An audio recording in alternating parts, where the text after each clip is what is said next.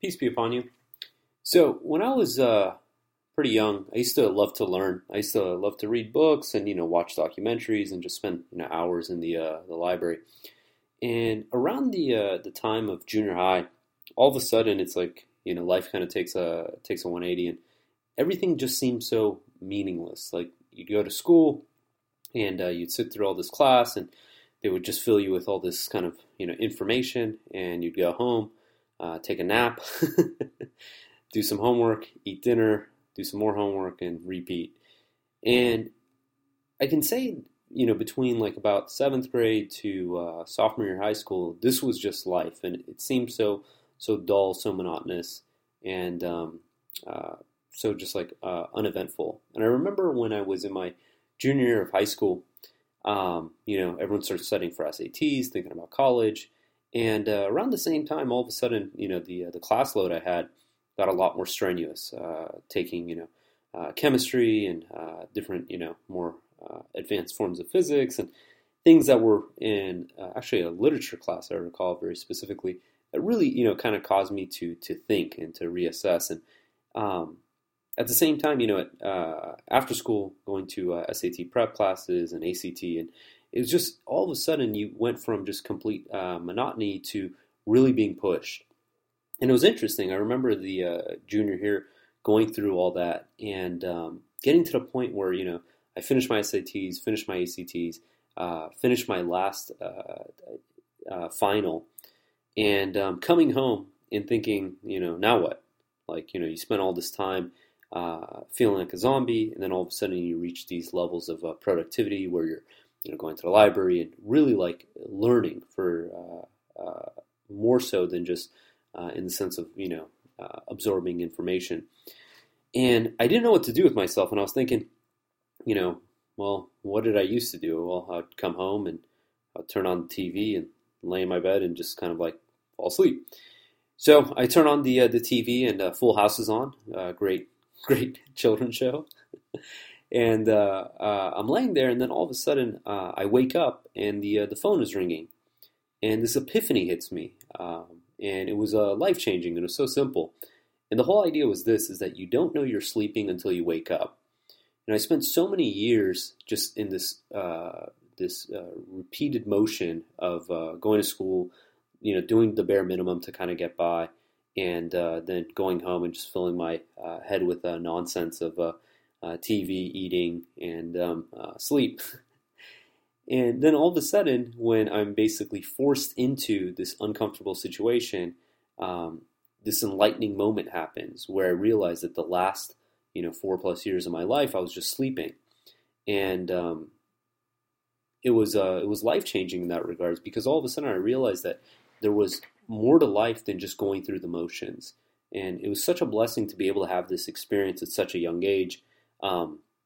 And you think about how many people they're into their 30s, 40s, 50s, and all of a sudden they realize that they're on autopilot, that they didn't have the opportunity to stop and reflect and think conscientiously of what it is they're doing. And it's such a blessing to take that in consideration and think, how can we tell that that we're not sleeping, metaphorically through life, that we're really present in the moment and we're absorbing everything that's happening in our lives. And the thing is, God is trying to teach us a lesson every single day of our lives. There's a lesson plan, there's a curriculum. And we can either decide to be active participants, similar to the kid who sits in front of the class, is asking questions and is absorbing the information, or we can choose to be passive, very similar to the individual who's sitting in the back of the class, just sleeping through and getting by. And it's a real waste when you think about it, is each day that we're not present, each day that we're not taking heed, taking notice, being attentive to the message that God is trying to teach us, we're losing out on that information. We're losing out on that ability to grow. It's kind of like you miss out on days or weeks or years of going to the gym, and then all of a sudden you have to endure physical activity, and it's very cumbersome. And God gives us the example that when we're sleeping, literally an infinite amount of time can go by and we'd be completely oblivious to it. In 2259, we read the examples as consider the one who passed by the ghost town and wondered, how can God revive this after had died? God then put him to death for 100 years, then resurrected him. He said, how long have you stayed here? He said, I have been here a day or part of a day. He said, no, you have been here 100 years. Yet look at your food and drink. They did not spoil. Look at your donkey. We thus render you a lesson for the people. Now note how we construct the bones, then cover them with flesh. When he realized what had happened, he said, now I know that God is omnipotent. And, we see an example, this man sleeping for 100 years and has absolutely no clue of how much time has passed by. And another example is with the sleepers of Ephesus in chapter 18, verse 19. It says, when we resurrected them, they asked each other, how long have you been here? We have been here 1 day or part of a day, they answered. Your Lord knows best how long you have stayed here. So let us send one of us with this money to the city. Let him fetch the cleanest food and buy some for us. Let him keep a low profile and attract no attention. And between these two incidents, we have someone who slept for 100 years, and then the sleepers of Ephesus who slept for 300 years. And during that time, in essence, it's a whole lot of time's gone by, and it seemed like nothing. And it's the same thing when we are in this life and we're not actively participating. We're not treasuring these moments to really thank God, be appreciative, to be tentative to what God is trying to teach us through our day-to-day lessons. It's as if the time's gone by and it means absolutely nothing to us. Other verses in the Quran talks about when people are resurrected on the day of judgment, and they're asked, how long have you been here? And some people say a couple days or part of a day. And that's what it's going to appear like, because the only thing that's going to really matter in the hereafter is what did we do to basically nurture our spiritual selves? What did we do to nurture our souls? And how we nurture our souls is by pleasing God. And those are the only moments that are really going to count. Everything else, in essence, ends up being a form of just, entertainment or vanity, but it's not substantial. And what is substantial is these moments that we take to thank God, to remember God, to do our contact prayers, to give to charity, to do, righteous work. So we have to ask ourselves, what are we doing with our time? And how can we tell if we are metaphorically speaking?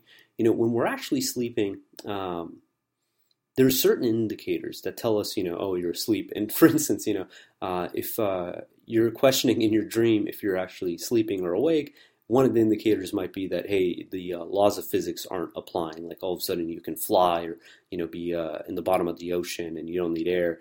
It's probably an indication that, you're sleeping. Or if, there is no real time lapse, that all of a sudden things are, one time you're on the top of a rooftop, then you're on a pirate ship, and then, you're in a cave or whatever, and there is no continuity. It's probably a sign that you're sleeping. But how can we tell in our real lives that if we're really metaphorically sleeping? And one of the ways that we can tell is basically, assessing our goals and our intentions.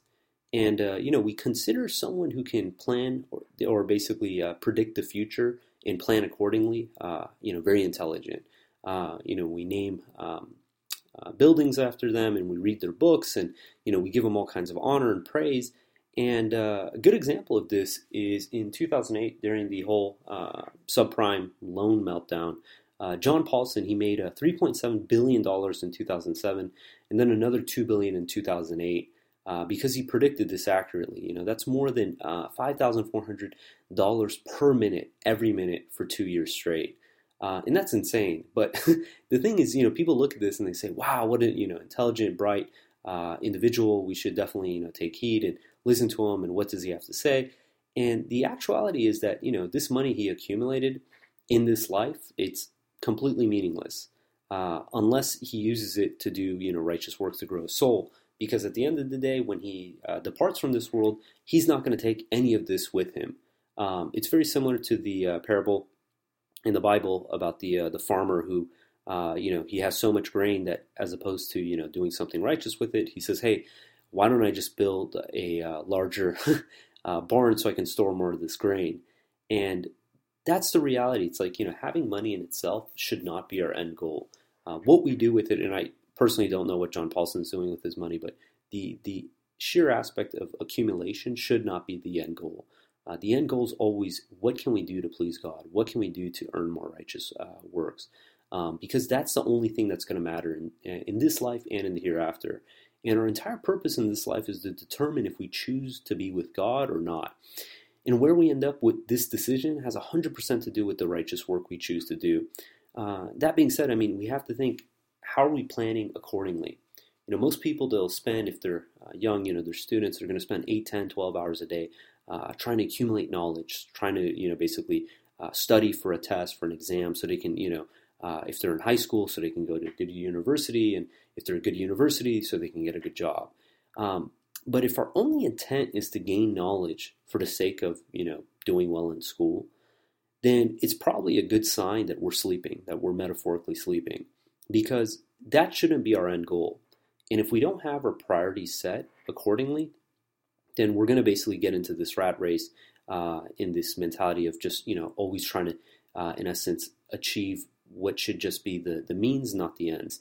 While learning is a great virtue and making it to a good university is, it's a good achievement, it shouldn't be our end goal.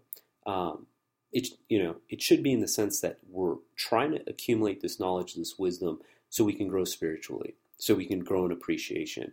So if our goal is to get a good job, which in itself is fine, that it shouldn't stop there. So how many people, they spend 8, 10, 12, however many hours a day working, in a job that they're strictly doing for the sake of being able to be promoted and make more money. And again, if that's our only intent, is to make money, to get a promotion, to exalt ourselves, then it's probably a sign that we're metaphorically sleeping, that we're not being active participants in life, that we're not really living life. And we should always be focused on what our end goal is. Our end goal for going to school, getting good grades, going to work, making a lot of money, should always be in the sense of to please God. If our intent is to go to school, is to get a good career so you can make lots of money, then it's probably, not a good sign. We have to continue forward with that reasoning, that, it doesn't stop there, because what would happen inevitably is you're going to get the good grades, you're going to get to a good university, but you're never going to be fulfilled. You're going to get that good job, you're going to spend hours working, you're going to get the promotion, yet you're going to be depressed, you're going to be upset, you're going to be lacking in meaning. And if you want to have true meaning in our lives, we have to do what God tells us, and that the only thing that's going to matter is what do we do for our souls? What are we doing to please God? What are we doing to grow in righteousness? Knowledge and money, these are means for our true goal. When we go to school and we're learning, we should be thinking, how's this going to benefit my soul? How's this going to make me more appreciative? How's this going to make me more productive? So God willing, I can make more money, so I can give more to charity, so I can do more righteous deeds and help out others. At the end of the day, we're here to serve, and that's how we're really going to get the fulfillment in our life. If God provides me with a tool, be it knowledge or money, I can choose it only to chase the materials of this life, then I'm not using the resources that God provided to me to gain anything for the hereafter. And the caveat to that is, if we basically use the resources that God gave us, be it the knowledge, the time, the money, for the hereafter, not only are we going to basically be happy and successful in the hereafter, we're going to be happy and successful in this life. So if learning is going to allow me to go to a good university so I can get a good job, so I can make more money, so I can do more righteous work to please God, then it's probably a sign that I'm actually awake. How many people can say that, their intention to make money, to get a good job, to go to a good university is to please God? The thing is, when we make God our priority, when the actions we do are to please God, we're always going to be satisfied. We're always going to be fulfilled. And, the way we do that, again, is by serving others. It's by doing righteous work, by giving to charity, by growing, spiritually, and being cognizant of the lessons that God is trying to teach us in our day-to-day lives. Everything, every interaction we have, every encounter we have, every conversation we have, every event that we take note of, there's something to learn there. There's something for us to grow from. And if we're only sitting there passively, we're going to miss out on those opportunities.